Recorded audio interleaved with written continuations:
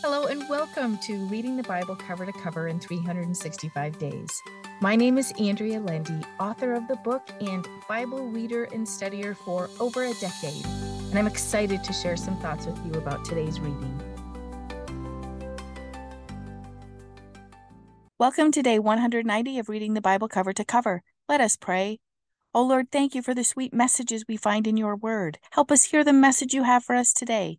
In Jesus' name, amen. Well, let's see what Jesus is teaching us in Matthew chapter 12. First, Jesus schools the Pharisees in the area of mercy. Verse 7 says, "And if you had only known what this saying means, I desire mercy, readiness to help, to spare, to forgive, rather than sacrifice and sacrificial victims, you would not have condemned the guiltless." He mentioned King David and his men when they ate the showbread in the house of God, and he mentioned his disciples who were picking wheat in a field on the Sabbath. The Pharisees were more concerned about rules being broken than about offering mercy to those in need. Our God is filled with mercy. The Pharisees weren't. Jesus went on to heal many people, and we read about another prophecy being fulfilled in verses 18 through 21. Take time reading these verses. They are more than uplifting. Verse 21 says, "And in and on his name will the Gentiles, the people outside of Israel, set their hopes." Yes, we hope in God through his Son Jesus, and we are thankful to be chosen to know him.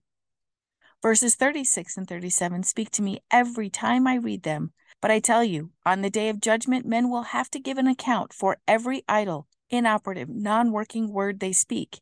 For by your words you will be justified and acquitted, and by your words you will be condemned and sentenced. Jesus tells us the power of our words and the condemnation we will suffer if we use them wrongly. Let us be careful about the words we speak and seek to use uplifting and encouraging words to those around us and the words we speak to ourselves. We recently read about the queen who went to see Solomon in the Old Testament. She traveled many miles to see him and was wildly impressed. Jesus talks about her in verse 42 and how she will stand up and judge the generation that denied Jesus. I always love to see the Old and New Testament collide. Let's read about the new church in Acts chapter 19. Paul went to Ephesus to continue to spread the gospel there and stayed for 2 years. When he arrived, he found some disciples who had been baptized by John, a baptism of repentance, but were not aware of the baptism through Christ. So they were baptized again, and the Holy Spirit came upon them just like the day of Pentecost, and they spoke in different languages and prophesied. There were many unusual and extraordinary miracles done by Paul while he was there, according to verse 11. Verse 12 tells us, handkerchiefs or towels or aprons which had touched his skin were carried away and put upon the sick, and their diseases left them, and evil spirits came out of them. What a time it must have been to live through such God-given power. It must have been amazing. The church grew most abundantly. However, then a man named Demetrius called some people together and rallied them against Paul and the disciples. He was a silversmith and was worried that everyone was denouncing their idols and his business would go out of business. The city of Ephesus worshipped the god Artemis, and his vocation was partly supported by making images of her for everyone's home. He caused quite a ruckus for Paul and the others. Verse 29 tells us the city was filled with confusion, and some of Paul's men were dragged to the amphitheater. In the end, the crowd dispersed and everyone went home. Thank goodness for the voice of reason by the town clerk, who calmed this raging crowd down. Let's see what's happening in II Chronicles chapter 19. In our last chapter, we read about Jehoshaphat teaming up with King Ahab, ruler of the Israelites. Ahab was killed, but Jehoshaphat made it back home. This chapter tells us many things that Jehoshaphat did to draw his people close to the Lord.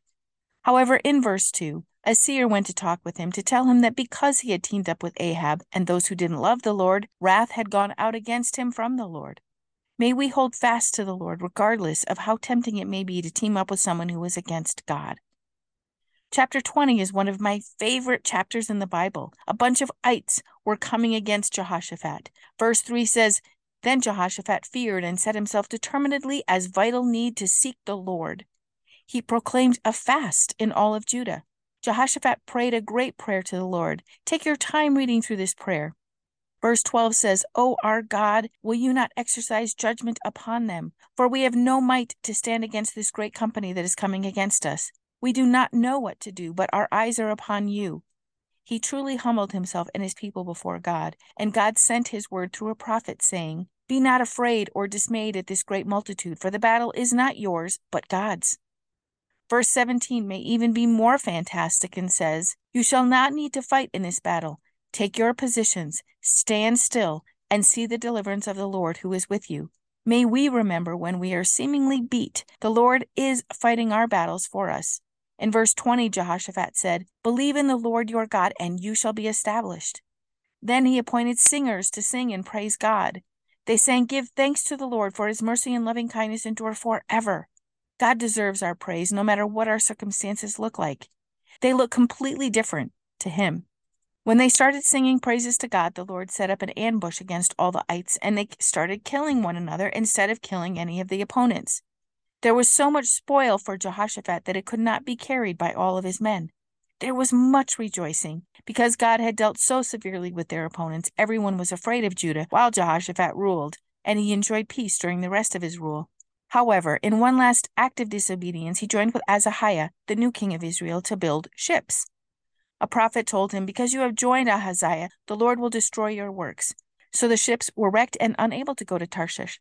Let us pray God keeps us from temptation, keeps us from evil, and keeps us seeking him all the days of our lives. Well, let's see what Psalm 9 teaches us today. King David praises God throughout much of this psalm. May we use his words of praise to praise God. He also writes about the poor and oppressed. In verse 9, he writes that God will be a refuge and a strong tower for people in difficult times. In verse 12, he writes he does not forget the city of the afflicted, the poor and the humble. In verse 18, he writes, "For the needy shall not always be forgotten, and the expectation and hope of the meek and the poor shall not perish forever."